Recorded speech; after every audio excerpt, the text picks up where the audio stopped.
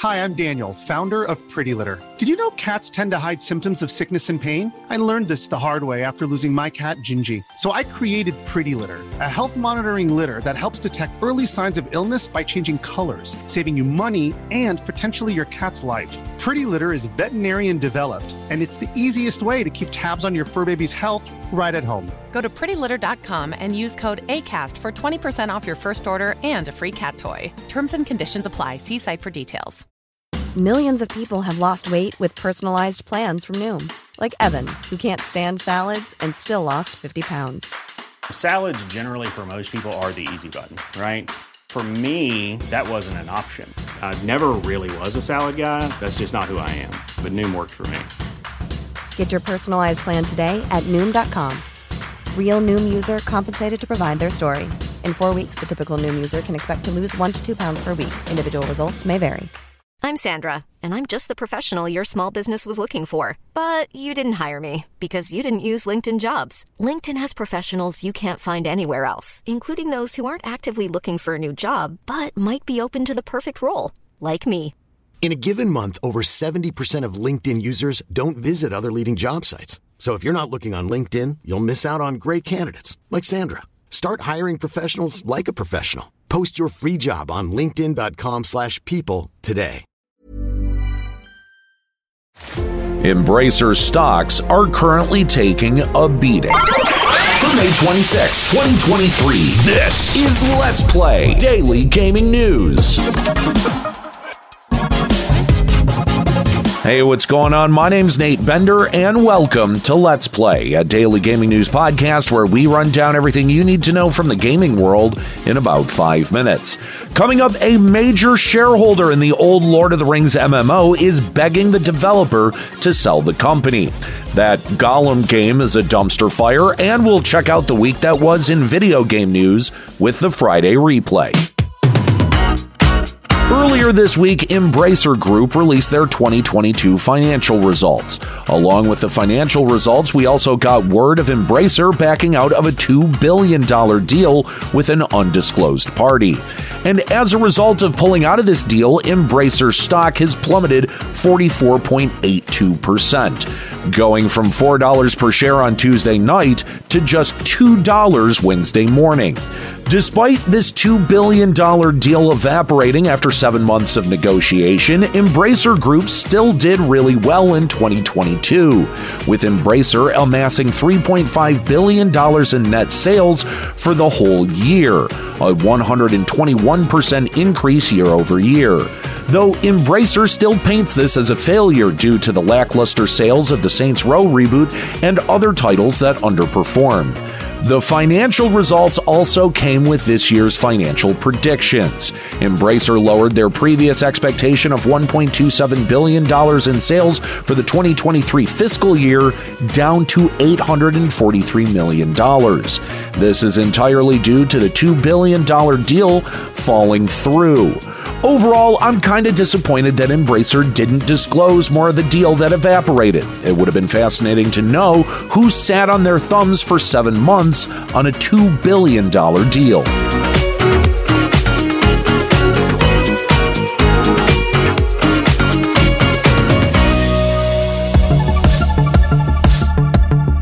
Following last week's announcement of Amazon making a new Lord of the Rings MMO in partnership with Embracer Group, the developer behind the first Lord of the Rings MMO, EG7, has their largest shareholder requesting a sale of the company. The shareholder wrote a letter to the board detailing why selling would be the best action to fulfill EG7's fiduciary obligations, pointing out that EG7, despite a diverse portfolio of MMOs, which includes EverQuest 1 and 2, DC Universe, and the previously mentioned Lord of the Rings Online, is one of the lowest publicly traded game stocks in the world, trading slightly above Embracer at $2.75 a share as of this recording. The shareholder letter continues to detail how they have confidence in the chairman of the board, Jason Epstein, and CEO Jin Ham. However, the shareholder is not confident that the video game market would give EG7 an appropriate valuation without a sale. The shareholder finishes by pointing out that previous management has permanently alienated EG7 from certain Swedish investors, showing a need for EG7 to look abroad for better opportunities. At the end of the day, EG7 does have a fiduciary obligation to make a return on investors' investments, though I doubt selling in the wake of Amazon making another MMO is a good decision. This letter reads more like a reactionary plea to make investors money before Amazon cuts into their profit. And it's still very much up in the air if Amazon can even deliver this new Lord of the Rings MMO. It could be a commercial failure like New World was when it first launched, due to inexperienced developers being mismanaged from the top down. Though only time will tell. Speaking of Lord of the Rings games, the newest Lord of the Rings game, Lord of the Rings Gollum, released yesterday, and it's pretty much an unmitigated disaster. Early reviews characterize Lord of the Rings Gollum as flat and uninspired. The UI is a particular sticking point for most, because the game looks like an alpha build with non-stylized fonts littering all of the dialogue choices. Though the problems don't stop with the UI. Gollum himself looks worse than the 2001 CGI model that Weta presented in the original trilogy, with Gollum looking like the Wish.com version of himself. Gameplay is stilted and repetitive, with stealth mechanics seemingly being shoehorned in at the last second. On top of all of that, Lord of the Rings Gollum has followed in the footsteps of every other AAA title this year, releasing as a goddamn buggy nightmare. The PS5 version of the game crashes pretty much non-stop, along with objectives not triggering, losing the ability to move Gollum randomly, and getting stuck in the floor upon respawning in certain locations. And that's just to name a few of the bugs that keep getting reported. Overall, Daedalic Entertainment pushed out a half-baked game, despite the fact that Daedalic Entertainment delayed the Lord of the Rings Gollum for nearly 2 years, but apparently didn't refine these systems or polish this turd in all of that time.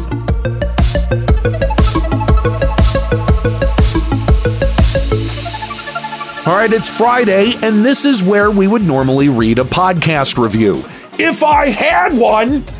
That's okay. I'm going to give you another week to leave us a review. So head on over to Apple Podcasts, Audible, Podcast Addict, CastBox, Podchaser, and Amazon, and leave us a review so we can read it here on Fridays just before the Friday replay.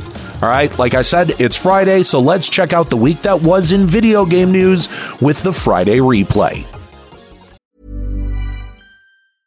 Jewelry isn't a gift you give just once. It's a way to remind your loved one of a beautiful moment every time they see it. Blue Nile can help you find the gift that says how you feel and says it beautifully, with expert guidance and a wide assortment of jewelry of the highest quality at the best price. Go to BlueNile.com and experience the convenience of shopping Blue Nile, the original online jeweler since 1999. That's BlueNile.com to find the perfect jewelry gift for any occasion. BlueNile.com. Hi, I'm Daniel, founder of Pretty Litter. Cats and cat owners deserve better than any old-fashioned litter. That's why I teamed up with scientists and veterinarians to create Pretty Litter.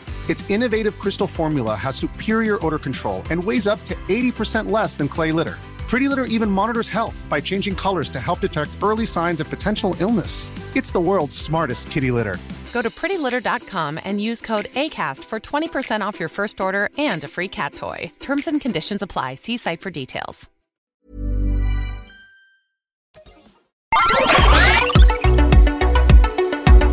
On Friday, the first publicly traded esports organization, FaZe Clan, laid off an estimated 40% of their remaining staff.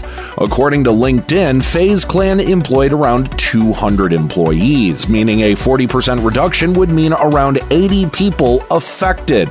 FaZe Clan CEO Lee Trink informed the staff of the layoff through an email and attributed the layoffs to a, quote, material cost reduction to protect capital, meaning FaZe Clan is desperately trying to make the company profitable by cutting labor costs.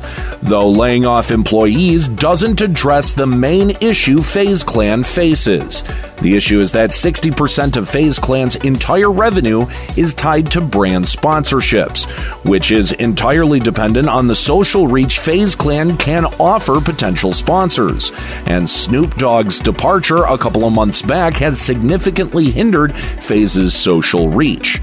At the end of the day, though, I feel that the writing is on the wall and the future of FaZe is in jeopardy. In the coming months or even weeks, we might actually see the closure or bankruptcy of the first publicly traded esports organization, unless FaZe can somehow fix this sinking ship. During Take-Two's earning calls with investors last week, CEO Strauss Zelnick had one of the most tone-deaf takes on the industry I've heard in quite a while. Zelnick's take is that there is no, quote, pushback from gamers on the new normal of a $70 game, claiming that gamers are opting to buy fewer games and focus on a couple of blockbuster titles each year, despite there being a huge drone of backlash towards every title that releases for $70, and that the video game industry is seeing a huge decline in sales after most companies opted into this $70 price tag, which, to be fair, could be an indication of the financial downturn the world is currently going through, but is undoubtedly exacerbated by the $10 increase on most games. Not to mention that AAA game developers have been raking in record-breaking profits for decades now, squeezing every little penny out of the consumer via microtransactions, and now they're asking straight up for more. So, despite the backlash, game developers are going to push this price hike whether we like it or not, and none of that money will actually go to the people on the ground level busting their ass to push out these titles. It's all going to be in bonuses for the people who work at the top, who make hundreds of millions of dollars already off of exploiting their workforce. Sony graced us with a surprise PlayStation showcase yesterday, or at least it was a surprise to me. I had no idea it was coming. In the last 3 years of covering showcases, this is by far the best one we've had since Elden Ring's reveal. And as Aaron and I watched the hour-and-a-half presentation, there were just more and more games that continued to make us both hyped all the way up until the very end. So without wasting too much more time, let's get into the announcements. The first game that caught my eye was Phantom Blade Zero, which looks to be a prequel to Phantom Blade's series. The gameplay reminds me of Sekiro, but with an absolutely insane story that I would personally be interested to play. Phantom Blade Zero has an arbitrary 2023 release date. The next game is Neva, which looked to be a cel-shaded action-adventure game of some sort. We got a look at the female protagonist fighting off a horde of shadow monsters with her wolf companion. Sadly, heart-wrenchingly, the wolf companion is shown to fall in battle, and the protagonist mourns the death of her friend. But there to comfort her is a new wolf pup. Neva is being developed by Nomada Studio, the developer behind the title Gree, and has a 2024 release date. Continuing on with the most shocking announcements, we are officially getting a Metal Gear Solid 3 Snake Eater remake, which I have a lot of feelings about.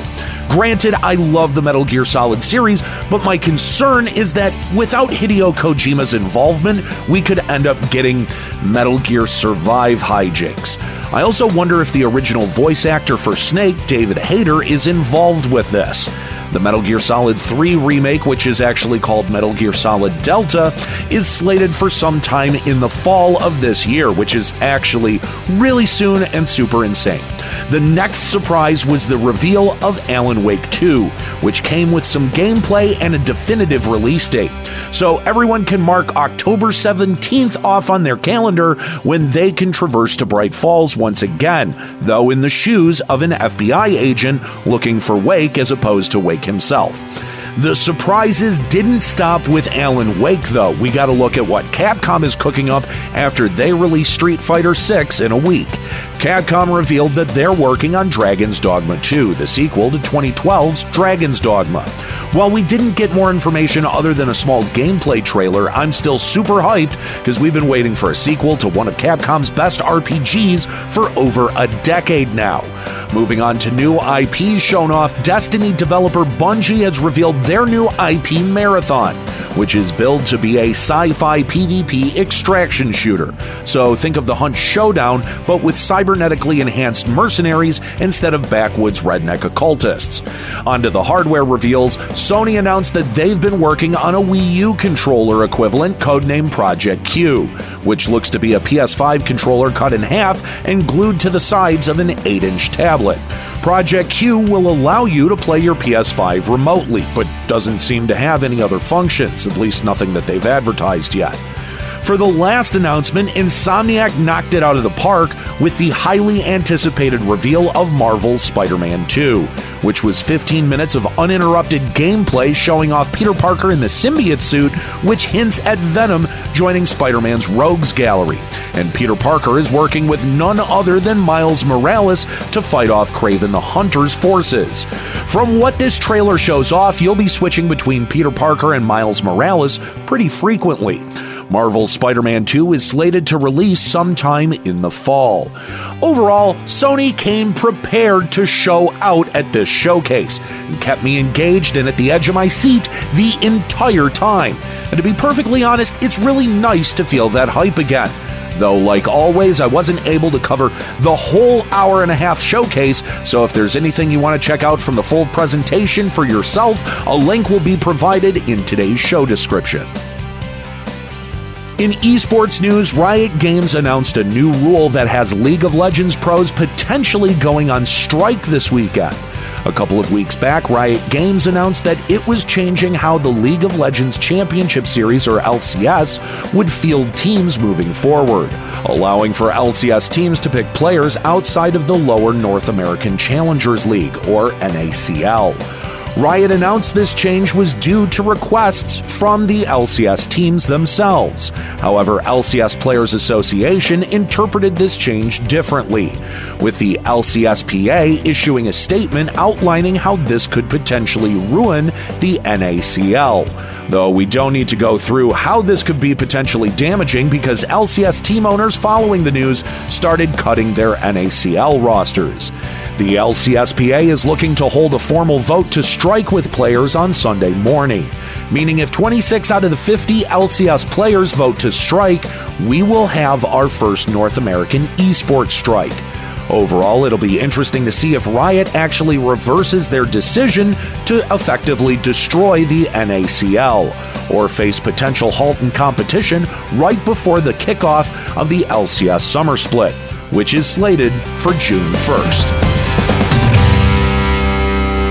All right, well, that's it for today's episode of Let's Play. Make sure you subscribe so you can come back on Monday for even more video game news. Follow us on TikTok at Let's Play Gaming News and leave us a podcast review on Apple Podcasts, Audible, Podcast Addict, CastBox, Podchaser, and Amazon.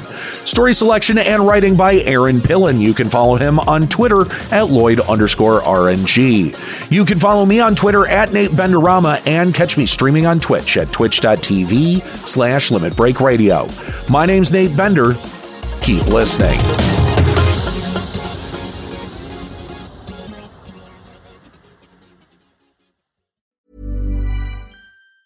Hi, I'm Daniel, founder of Pretty Litter. Did you know cats tend to hide symptoms of sickness and pain? I learned this the hard way after losing my cat, Gingy. So I created Pretty Litter, a health monitoring litter that helps detect early signs of illness by changing colors, saving you money and potentially your cat's life. Pretty Litter is veterinarian developed, and it's the easiest way to keep tabs on your fur baby's health right at home. Go to prettylitter.com and use code ACAST for 20% off your first order and a free cat toy. Terms and conditions apply. See site for details.